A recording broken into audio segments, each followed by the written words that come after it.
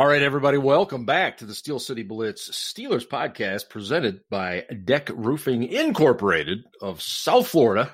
And we are heading into that period of time where there isn't a lot of stuff happening, but that doesn't mean we won't be here to entertain you. The Steelers just wrapped up their rookie mini camp, which we'll have some thoughts on that. Plus Troy Polamalu and who's going to be presenting him for Hall of Fame induction. We also have a little discussion tonight about depth and whether or not people are getting carried away with the, well, here's that word again, potential of the offensive line this year. So a lot of different things. And here, as usual, are Ben and Ian. And Ben, what is your choice of drink this evening? Well, what are we drinking? Doesn't even know what he's drinking. No, Bat Squatch. Again, hazy IPA. Bat Squatch, hazy Bat IPA. Squatch. Okay, Yeah. very good. Obviously a can. Ian, what are you enjoying this evening? I am drinking a can also of Yingling Black and Tan. Yes. Yes, yes. I've had Very that. good. It's a very tasty brew. Yes, It is. indeed. It is. Yeah.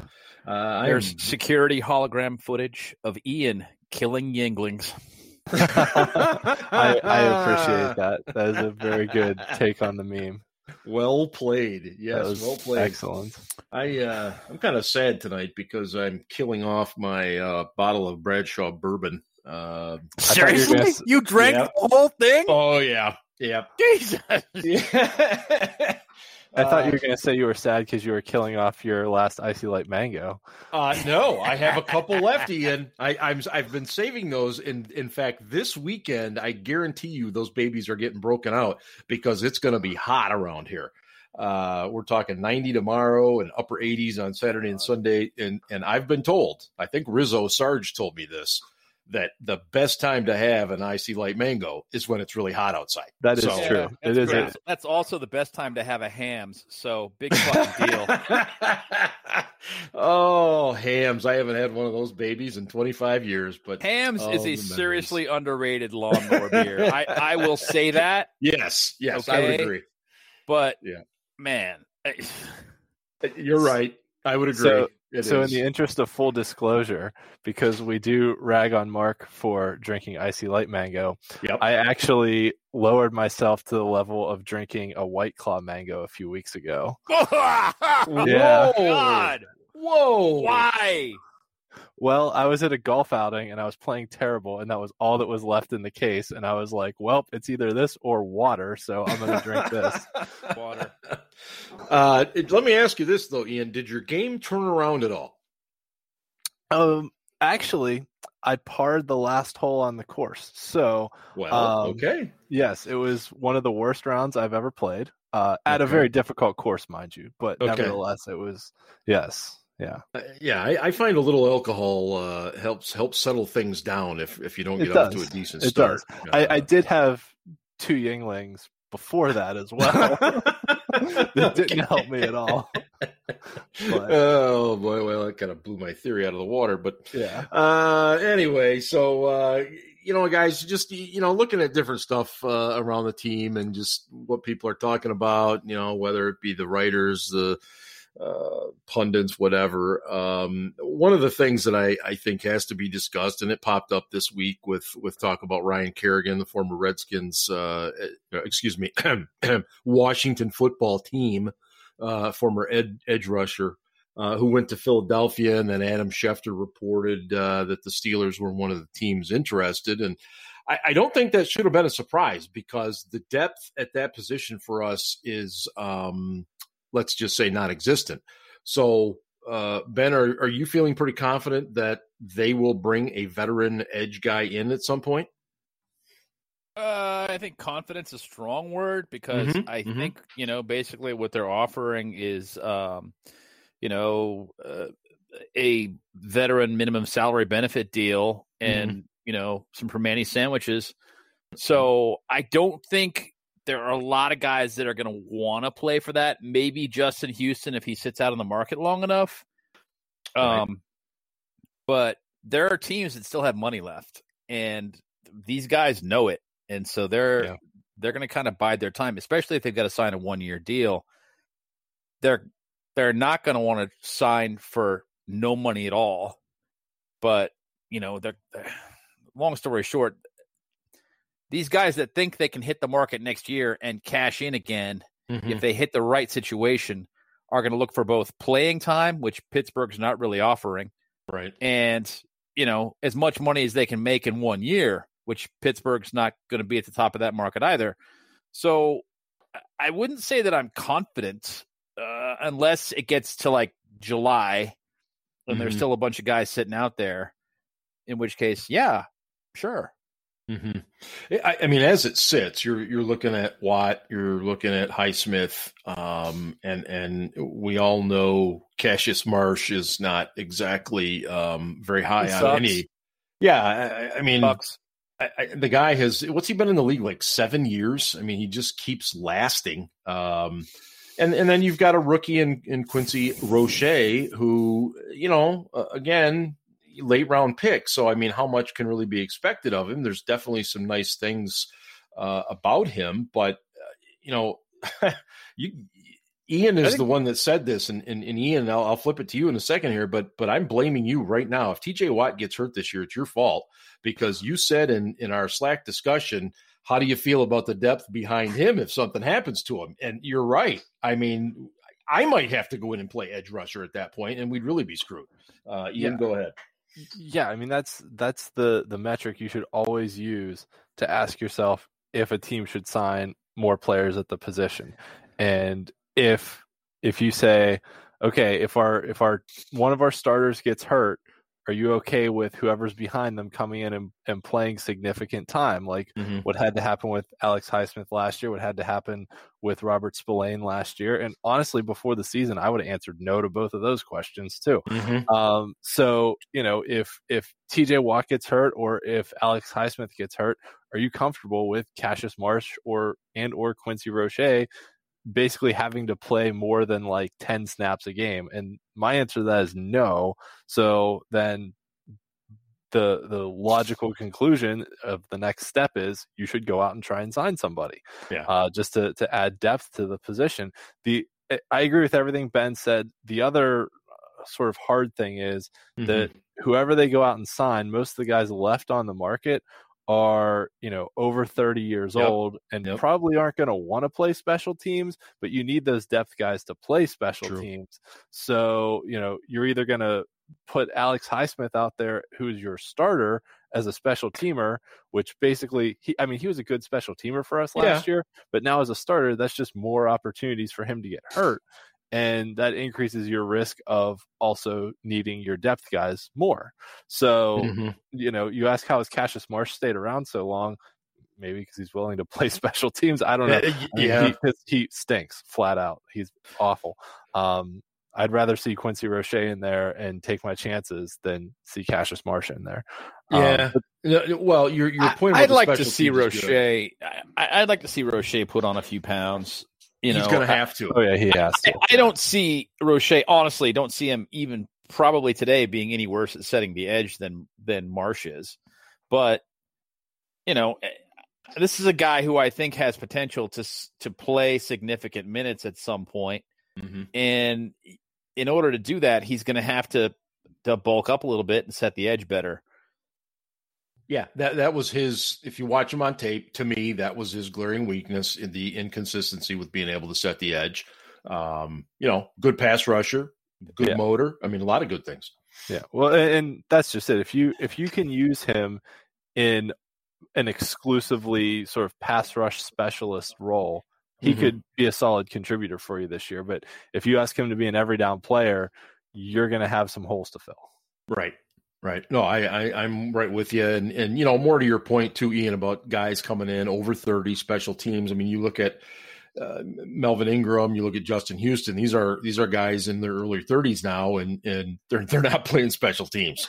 I just don't see it. So yeah, I totally agree with you there. If they do play, they're not playing it well. That too. How much are they really putting into it at this point in their careers? So, Yeah, I think they've definitely got to address it. And I mean, obviously, in the perfect world situation, Roche puts on a little bit of pound or a little bit of weight this summer and comes in and just excels beyond anybody's imagination. And great, they got a guy, but you still really need that other guy too. We also were talking about our concerns for depth at inside linebacker because Devin Bush is coming back off the ACL. Vince Williams is back, Robert Spillane, and we have a rookie in Buddy Johnson. And there's a lot of things to like about Buddy Johnson, but until we see him in some NFL action, I don't know. So what do you anticipate happening there, Ben? I don't see them signing anyone, and we have a whole bunch of guys that play the run well, but aren't coverage linebackers. Right. You know, I mean, I guess Marcus Allen is okay in coverage, but that's all he can do. Mm-hmm. He's not really a linebacker. He's not really a safety. He's not really good at playing dimebacker, in my opinion. You know, he's okay. He's not anything to write home about, would be the way I would describe him. Right. Devin Bush is your only solid all-around backer, and if he goes down, we're going to be in the same position we were in last year, which, frankly, was not good. Not good. So, you know, they've got pieces there. They're going to develop in Spillane and in Johnson. They got Vince Williams, who's, you know, been a solid contributor for years. And granted, he's a 2-down backer now, but you know, he's been a guy who's been around and knows the signals, knows the defense, is a good leader, is a good stealer. He'll be there for a while, at least for this season anyway. And then Bush, and that's, you know, some other guys. They have Ulysses Gilbert, who is made of glass. Yes. Yeah. I mean, he's just that's not a guy I want to count on at this point. Yeah. No. He just can't manage to stay healthy. I question whether or not he's even going to make the team.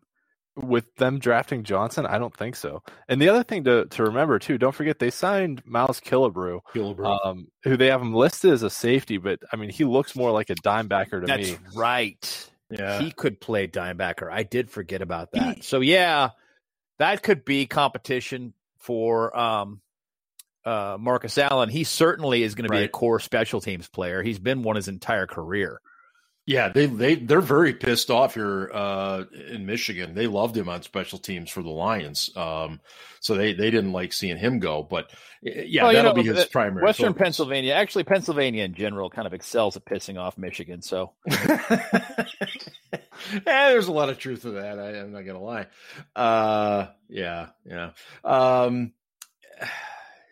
Marcus Allen, I mean, didn't we see enough of the experiment last year? I mean, I'm really kind of surprised. I know he's on the cheap, but I mean, it's like you said, he's not a safety, but he's not a linebacker. You know, it's kind of like the old saying, well, he's not fast and he's not quick. But it's like, well, okay. You know, so I don't know. The injury bug always seems to hit random areas year to year. So hopefully last year was the one that hit the linebackers and it'll move on to somebody else, if not at all, which would be really good. What about safety, Ben? I mean, what do you got? You got Minka, you got Terrell Edmonds, and then what? You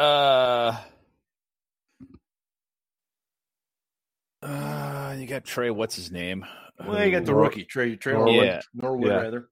Norwood is, you know, not a great safety, but I think he's a guy that could grow into the role and become a player. You know, Marcus Allen again. It would be nice to have Sean Davis back because he knew the defense real well. Right. But, I mean, Sean Davis was not going to be a great player. I mean, he pretty much had shown you everything that he was. You get Arthur Millette. Yeah, that's an interesting signing. Yeah, he is. And he is going to be a guy that they're going to play him at safety, but he's played strong safety and nickel in his career. So he's a kind of a weird, dude. Weird mix. But he's done both. So I mean, if he can perform, he'll make a contribution. Antoine Brooks, maybe, you know, maybe he makes the jump. Good things were said about him last year. They said they liked him. They wanted to see what he could do. I see him more as a linebacker. He's a bigger safety. Yeah, thicker. He is. And that's it's not great. Safety depth is not outstanding. I'm kind of moderately surprised that they did not exercise Edmonds' fifth-year option. Just because of the depth situation. Right. But I was corrected after the fact. I was under the impression that it was still not a guaranteed option. It is guaranteed as of this new CBA. So they looked at it from the standpoint of, we've already got this much money committed to safety as a whole. Yeah. And we're not sure we want to commit more to it in terms of taking up cap space. Why don't we wait and see if we can sign this kid to an extension? And if he plays at the level he played at last year, he's not going to get a monster extension. No. On the other hand, if he, like a Bud Dupree, outperforms that contract this year, they're going to have a problem next year. And then, they're not going to be able to sign him. We all said at the time the on this show, the franchise tag at safety is a lot lower than it is at other positions too. So that's always an option. Not that they would use it, but it is. But it's gonna go up for the fifth year. I would hope they didn't use it. Well, we do have a ton of cap room next year, though. Yeah. We do. We have a lot of guys that not signed at key positions. What I was going to say is this: we talked about this on this show when Bud Dupree's fifth-year option was exercised, and he was going into his fifth year, and there was talk about whether or not they were going to extend him or not extend him, and they made no offer. And we said at the time what they should have done was given him an extension that paid him that same amount of money, or maybe a little bit more. I think it was $9 million was his fifth year. Yeah. With what we said at the time was, give him an extension that pays him $10 million for his fifth year between signing bonus and salary, but then keeps him tied to the team for 4 more years at a reasonable level. Had they done that, they'd still have him in the fold on a cheap deal. Granted, at this point, he probably wouldn't be happy, but, from a salary cap standpoint, cap management standpoint, it would have been better for the Steelers having done so. As well, had he not performed very well, they could have cut him, and it wouldn't have hurt him that bad. And we know what they did. They let him play on his fifth year, and then they franchised him, and, they spent a lot more money than they would have otherwise, and he's gone. Yeah. I think they probably should have gone that route, or should try to go that route with Edmonds now. And it's possible they could. And, the other thing I was thinking too about, you guys mentioned Antoine Brooks. These guys didn't really have much of an offseason last year. None. So you wonder if maybe a young guy like that, maybe he really takes a big step forward by having a full offseason program, full training camp. I realize I'm kind of being overly optimistic, but you never know. You never know. They had no offseason last year. None. Yeah. I mean, they had limited opportunities in the preseason because of the way that worked out. Limited opportunities in camp because camp was a joke. Right. Most of it was virtual. Those guys were at a huge disadvantage last year and basically had to learn on the fly over the course of the season. And with a full offseason this year and more opportunities in camp, because they're going to be at St. Vincent and they're going to play, 4 preseason games, unlike a lot of the teams that are going to play 3. Right. Some of these younger guys from last season could make a bigger jump than expected because of the circumstances, which would be great. Yeah, because you're also talking about a guy like Anthony McFarland who if he took a big jump, man, what a huge help that would be in the backfield. Well, McFarland is really, and since we're talking about this, McFarland really is. He's tailor made for the scheme they're going to go to from a blocking standpoint. Yeah, absolutely. He was with Canada and Maryland. Yeah, he's right? just a guy who just needs a little bit of space to get to the next level, and once he does, he breaks off and goes. Yep. So real quick before we move on from safeties, Sure. The one thing I did like about the Trey Norwood pick is he is much more of a free safety than a strong safety. Mm-hmm. So we finally actually have someone, and he played corner at Oklahoma too, and could play in the slot also if you need him to. But Minkah can play in the slot too. So my point though overall is that we finally have someone that can naturally back up that free safety center fielder position rather than in previous years where it seemed like we were trying to build an entire secondary out of strong safeties where I mean, there was a time that year we drafted Edmonds and Marcus Allen and signed Morgan Burnett in the same year. I'm like, these are all the same type of player. Like, like that old Jerry Seinfeld joke about, if the black box is the only thing that survives a plane crash, why don't you build the whole plane out of the black box? Like, we were trying to build the whole defense out of strong safeties. Like, at some point you need a guy who's a little bit rangier and not as physical, but can go find the ball. And Norwood was what led the Big 12 in interceptions, was second in the Big 12 in interceptions. He led the Big 12. Yeah. He had 5. Yeah, he knows how to go find the ball and is more of a natural backup at that free safety position. Yeah. So now you can actually have guys like more in their natural positions. Edmonds is strong, Minkah at free, Killebrew is either strong or dime backer. And I mean, maybe Norwood was a 7th round pick, so I'm expecting basically special teams out of him this year. But like thinking down the road, if he actually progresses enough to get on the field, can you throw him out there as like the single high guy and then move Minkah around wherever you want him as like that rover role? I mean, that it gives you options to have a guy who can actually do that. And the other thing I'll say is they signed a couple undrafted free agents, namely Shakur Brown and Mark Gilbert, the two guys, Brown from Michigan State and Gilbert from Duke, who can definitely compete for that slot corner role. So I know we didn't draft a slot corner specifically, and it was kind of the biggest need.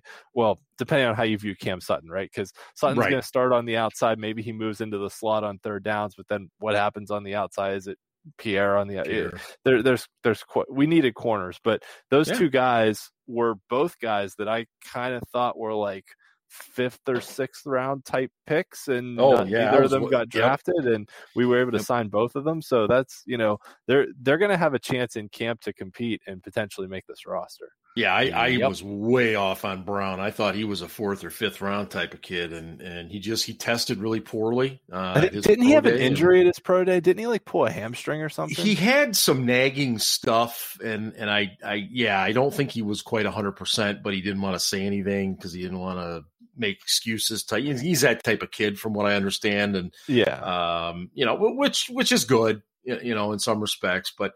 Hey, if he turns out to be something, then my goodness, what a great signing for the Steelers.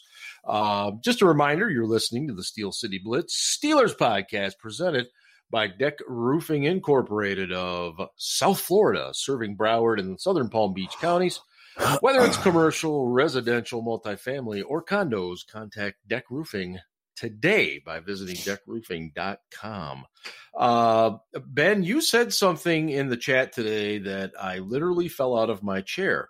You said that I'd have to pull up the exact comment, but you almost sounded content with the depth at the tight end position. Did I read that correctly? The first 2 spots are a couple of guys that are, in my mind, exceedingly talented. Either one of them could start. I think Freiermuth could start in the NFL this year if he needed to. He's not going to. Right. But he could. Ebron, obviously, we know as a pass catcher and as a receiver is very talented. Yes. Freiermuth is kind of a more of an all-around guy who can block, catch, break tackles, do all the dirty work you need done. Yeah. Get that catch on 3rd and 6 and give you 7 or 8. Move the chains, kind of a tight end.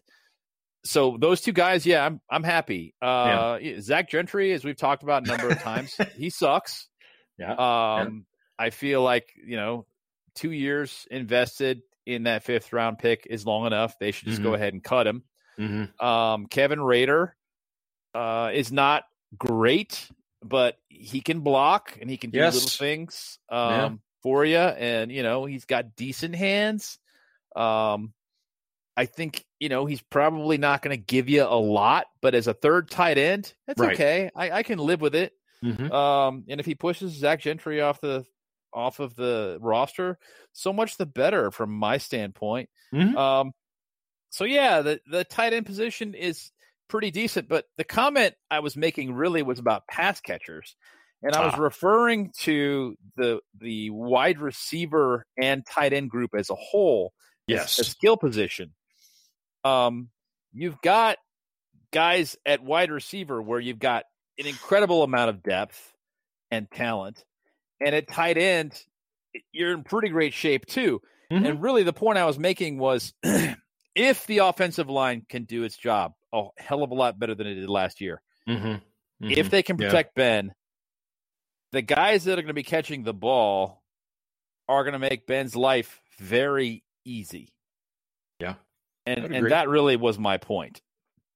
Yeah. That is the optimistic outlook on this offense is that Ben doesn't have to be very good. Ben was pretty damn good last year, in my opinion, except for his deep ball. Right. He got tired at the end of the season. His arm was dead, in my opinion, for that Browns game. And clearly he was having issues with his lower body that he didn't want to acknowledge, don't want to make excuses, whatever, man. You needed a week off, and you needed it before week 17. You needed it December 1st. After the Dallas game, basically. Yeah, that was the Dallas game. You needed to take a week off. I agree. And, we got down to the end of the year, and the whole offense was on Ben and his arm, and he was throwing the ball 50, 60 times a game, and his arm was dead. Yeah. And that was a problem. But, it's not like that was the situation. As I talked about last week, through week 11, this offense was averaging 29.8 points per game. Yeah. He was an MVP candidate at that point. Yeah. He was doing great. It was outstanding. And, anyway, the outlook with the offense in terms of the pass catchers, the skill positions is great. And then you add Najee Harris in there with it, and it gets even better. And he's Najee can be a pass catcher too. Don't forget about that. Exactly. Yeah. That's my point is that he is a good receiver. He's a natural receiver. I don't think that he's as good as he's talking about, but if he didn't believe that he could do the Le'Veon Bell thing, then he shouldn't be out there. He shouldn't. Let's put it this way, Ben. Who would you rather be throwing a swing pass to on 3rd and 7, Benny Snell or Najee Harris? Oh, Benny Snell all day long. Those to Benny for Snell sure. last year. Yeah. I mean, Jalen Samuels, who's supposed to be a receiving back, not Samuels good. hasn't been the same since that knee injury. No, that's exactly right. He really hasn't. Speaking of Harris a little bit, the rookies were in for rookie camp, and you always have to kind of guard the comments with what you see and hear about rookie camp, because these draft picks are surrounded by 30 or 40 guys who are not going to make the team. So when you see a Najee Harris on the field with these guys, he's going to look pretty damn good compared to them. But that said, it was very interesting to see some of the comments from some of the beat writers, at his size, how tall and how much leaner he was than they thought he would be, and how well he did catch the ball. So, those are the types of things you want to hear. But overall, rookie minicamp, you're not going to get much out of it. It's not like they're putting hands in the dirt and going after each other or anything like that. I mean, this is learning playbook stuff and agilities and that type of thing too. So I don't put a whole ton of faith in that per se. No, Ian, go ahead. Broader point too. I've said Sure. this before on this show, and I'll just remind people again. Between the draft and the start of training camp, the only news that can happen about your team is bad news. Either someone gets hurt, someone gets arrested, the only major news that will happen is bad news. All the major free agents are signed. I mean, you might sign a depth guy that comes in and helps you, but it's not going to be someone to get super excited about. So the only major news that can happen is bad news. So really, no news is good news because it means nobody did anything stupid or nobody got hurt. I mean, and talking about rookie minicamp, who was the kid from the Jaguars? Was a defensive end, ripped up his ACL in minicamp. Oh, jeez. Dante Fowler. They picked him like 3rd overall. I think. Yep. And that was the year we took Bud Dupree. I think Fowler was the first edge off the board. They took him number 3 overall. Yes, and, you're right. He ripped up his knee in minicamp, like going against a coach or something, wasn't it? It was bad. Very minor. Yeah. Yeah. So yeah, the only major news is bad news this time of year. So no news is actually good news. Yeah. No, you're right, and especially in July. You guys were talking about Roethlisberger and how he really could have used a day off after that Dallas game. Let's say week off. Yeah. There has been a little bit of talk now that they're going with the 17th game, not an extra bye, still staying with the first, that could the NFL see something like the NBA has done in terms of this load management? Do you see a scenario where the Steelers would ever sit a player or two for a game just in terms of load management? Yes. So you can see a Ben Roethlisberger like sitting out week 12, just he needs a rest. I absolutely see it. I absolutely see that being a thing going forward in the NFL. Mm-hmm. Older players, your Cam Haywards, your Ben Roethlisbergers, these guys, and yeah, they're not going to announce it as load management. They're not going to be open about it. Right. He's just going to say, Tomlin's just going to say he's not going to be available to us this week. He's not going to specify why. He's not going to talk about when he might come back. He's just going to say, he's got some, whatever. He's going to speak in Tomlinisms and say nothing, use a lot of words and amount to nothing. Right. And we're not going to see the guy that week. Yeah, I absolutely see that being the case. Yeah. Ian, what do you think? Yeah, I mean they've done it in the past too, and not specifically quote unquote load management, but when guys were coming back from injury, and if they were kind of borderline, they might hold them out, might bring them back. I mean, they've specifically said with guys like if we'd been playing a divisional game this week, this guy would have come back and played, but we were playing like the Lions, so we just kept him out another week. So, they've done stuff like that in the past where they're like, we were playing an NFC team. It's not going to, right. We want to win, obviously, but, a loss doesn't necessarily hurt us in any tiebreakers. So, we felt like we could give this guy an extra week to rehab his injury. But if this had been a division game, he would have come back and played. So they've basically done it in the past without quote unquote doing it. Now, what they haven't done is kind of what Ben is talking about, and a guy who's more or less quote unquote healthy, just giving him the week off. But I mean, guys go through enough. Oh yeah, there's Maggie. Hey, guys go through enough bumps and bruises during the course of the season that basically, like the Bill Belichick model, that anyone could be listed on the injury report every week. For God's sakes. Yeah. Well, another thing too is it's always interesting when the Steelers get big leads, especially late in the second half, Twitter explodes with get Ben out of the game. There's no reason for Ben to be in the game. Does the 17th week still with one bye, does that potentially force Tomlin's hand a little bit more to say, you know what? Okay, maybe I should get him out of the game a little sooner. Do you see NFL teams doing that with quarterbacks, Ben? Oh yeah, I mean, at least older quarterbacks. Not your young guys. Right. Because you're going to want them to get playing time regardless, and the more time they can spend on the field, seeing live game action, the more they grow as players.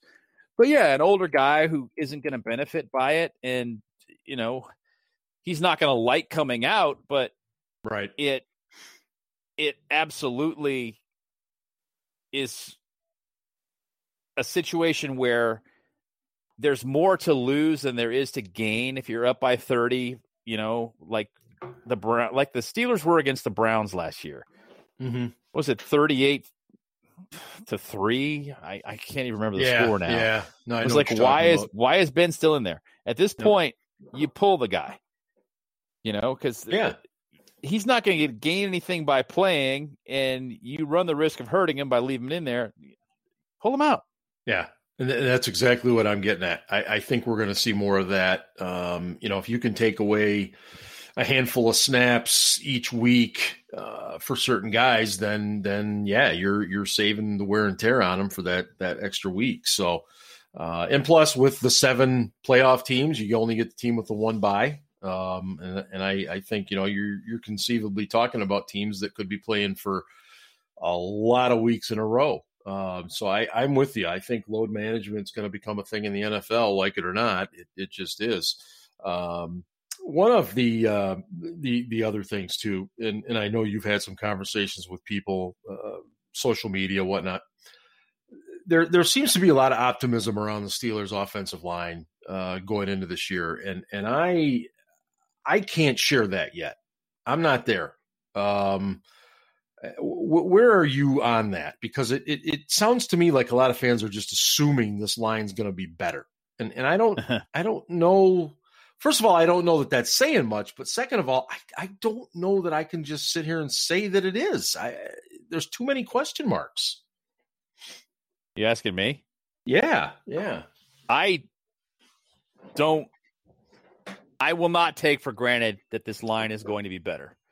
Mm-hmm. Okay. I know people want to be optimistic and enthusiastic, and I get it. But listen, one, Matt Canada, while he will have an advantage, I've said this over and over again, he'll have an advantage because there's not going to be much film available on what he likes to do.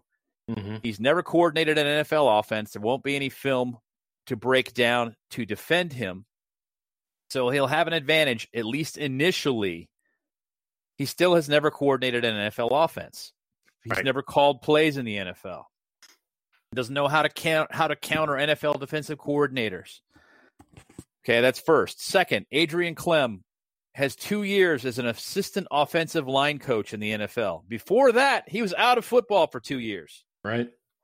Good point. Okay, so just saying that these two guys are going to be great at this, that doesn't make any sense. You can't just make that claim. You got to wait and actually see what they can do first. I'm not saying they're going to suck, but assuming that they're going to be automatic improvements because things have changed is awfully short-sighted. And this is what fans do. They don't like what they're seeing, change it. It'll definitely be better because we changed it. No, it's not necessarily going to be better. It might, but it also might not. And then you look at the personnel along the offensive line and just going, left to right. Yeah. Chukes is not an upgrade to Al, in my opinion. I mean, if he might be a little bit, but probably not. Kevin Dotson absolutely is an upgrade over Filer. He should have started last season. Kendrick Green may or may not start week 1. Who knows? The guys behind him at center are not good. Marquise Pouncey, who was not great last year, was still, let's say, a top 16 center. Yeah. And until these guys can perform at that level, they're not as good. So, no, there. David DeCastro, hopefully he's healthy. Watched Zach Banner's tape last year from the Giants game. He was not good. He was not good.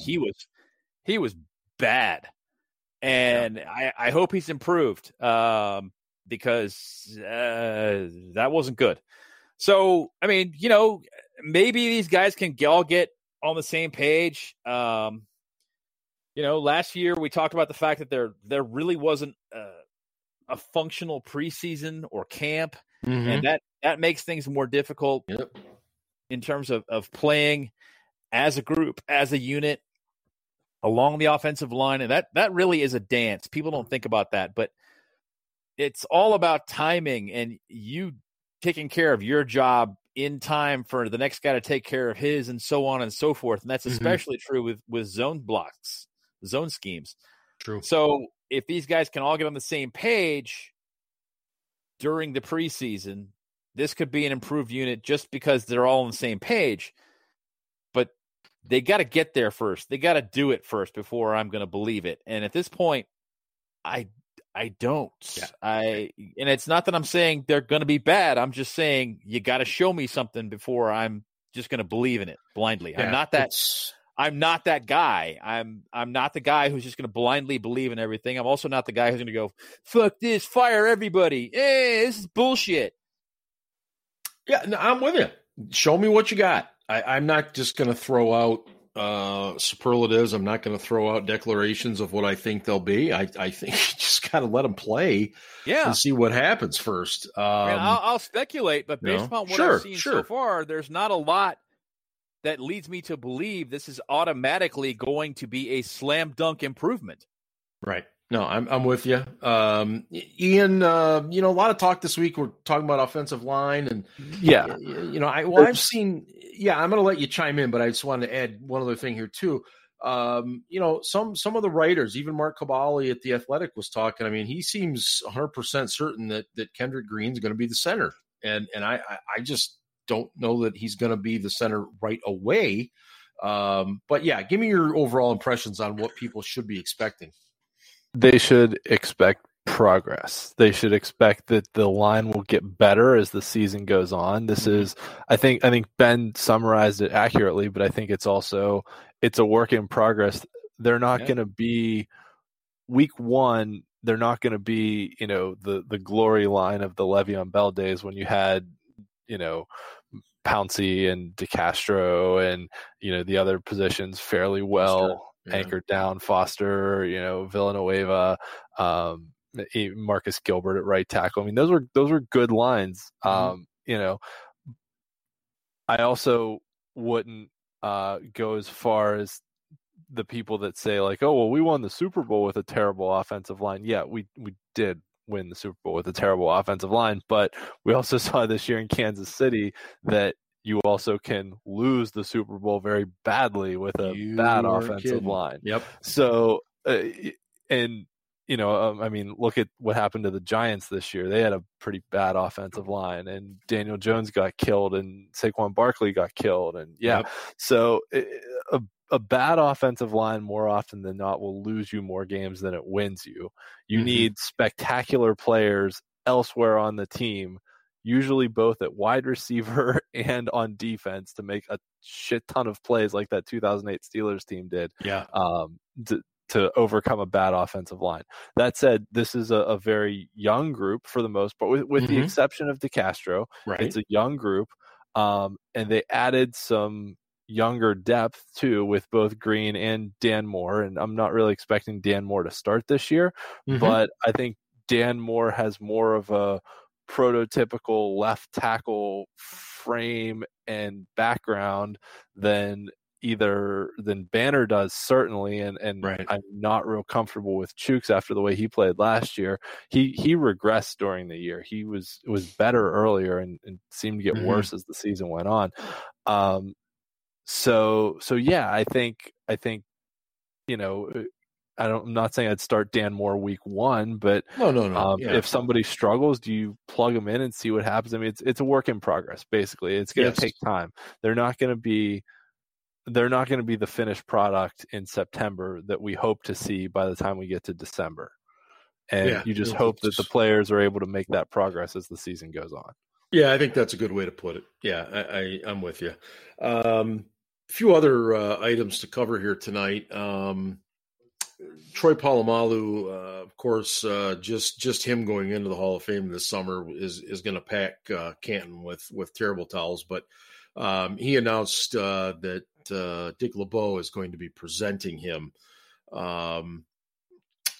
I mean, I can't think of a better person, Ben, to do that. I mean, these two guys are just they were kind of made for each other in terms of their thinking defensively, ability to work with each other and stuff. I mean, is this one of those Steeler induction moments that you're maybe looking forward to more than any other? I guess. I mean, listening to Coach LeBeau speak is always kind of cool, honestly. It is. He's just one of those people that, he's inspiring to begin with. He's super likable. I can't think of a more fitting presenter for Troy Polamalu than Coach LeBeau. So, yeah, it's going to be cool. I don't get that excited about Hall of Fame induction, to be honest. I mean, right. When they get voted in, I'm like, yeah, great, good, that's good. Sure. And then it's kind of over with for me. I think that Hall of Fame speeches are a little boring,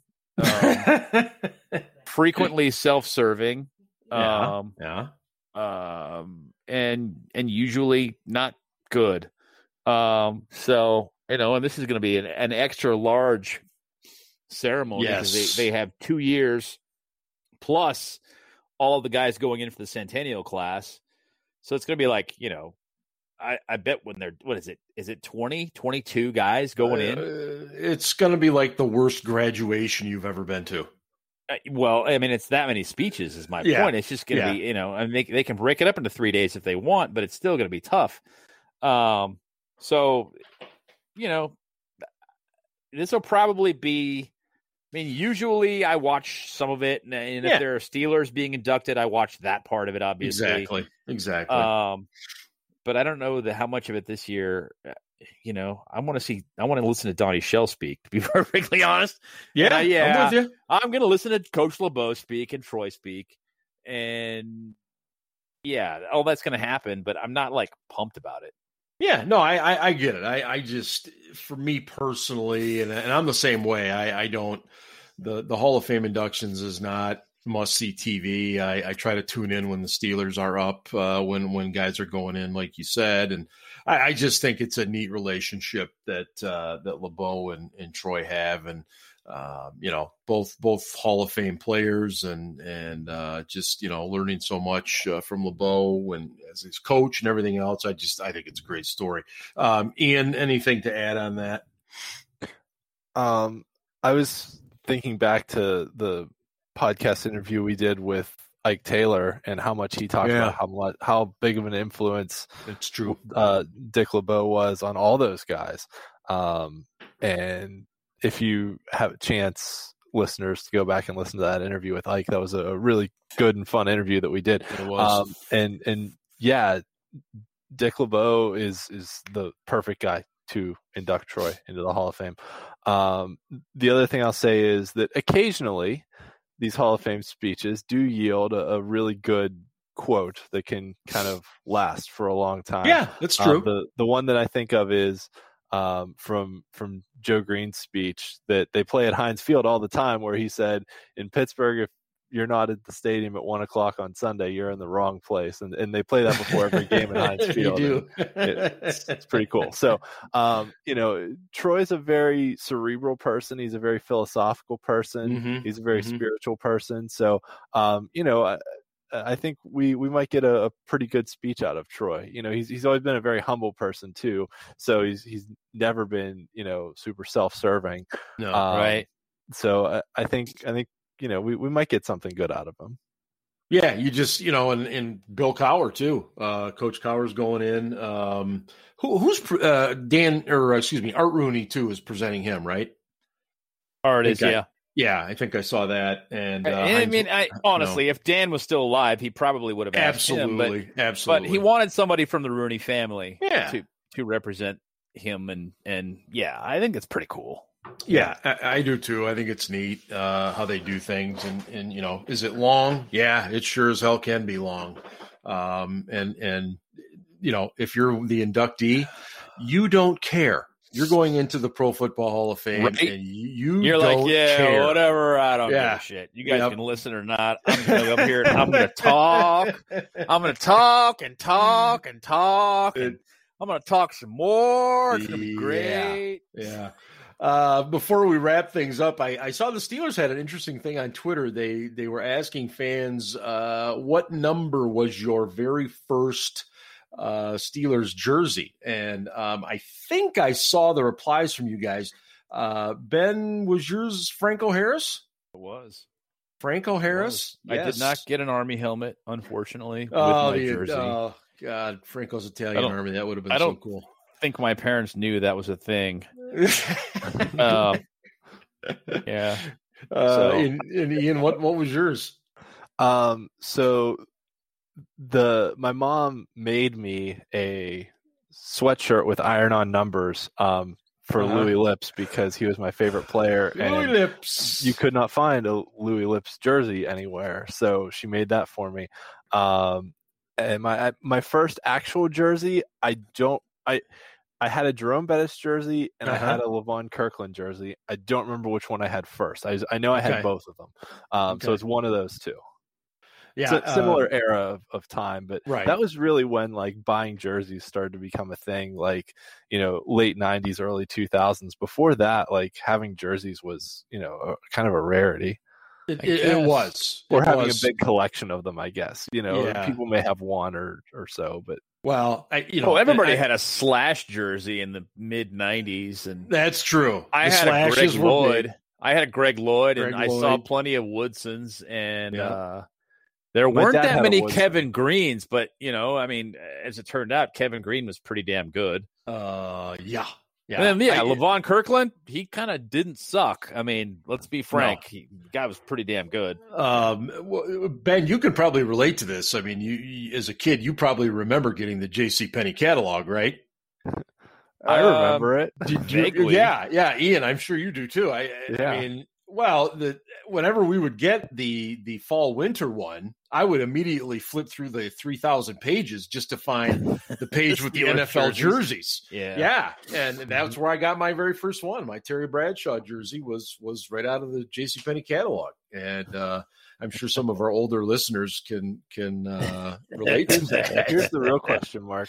Yeah. Did you buy your kids the complete little Hutch set with the plastic helmet that could get you killed if you ever actually tried to wear it in contact, and the jersey and the pants? I did not. But funny story about the little Hutch uniforms, though. A buddy and we did put those on when we were a little bit older. They were ridiculously too small, and we went out in the backyard and just beat the shit out of each other for like a half an hour. I'm surprised we didn't end up concussed. In fact, we may have. I probably did. Yeah. Oh, those helmets were a joke. Oh, my God. Any final thoughts here before we completely fall off the rails here, guys? You're throwing it to me first this time. Whoever. I don't know if you got any final thoughts. I kind of gave my what was going to be my parting shot earlier was that no news is good news at this time of the year. And go Pens. They won a really close, exciting game tonight against the Islanders, and took years off my life watching that game. But man, I football's my first love. I will always love football, but there is nothing like playoff hockey. Same. Just the I agree. Of especially overtime playoff hockey. There's nothing in sports that compares to that. Yeah, I agree. Full on edge of your seat thing. Yeah, just the annual reminder that football and shorts and helmets means nothing.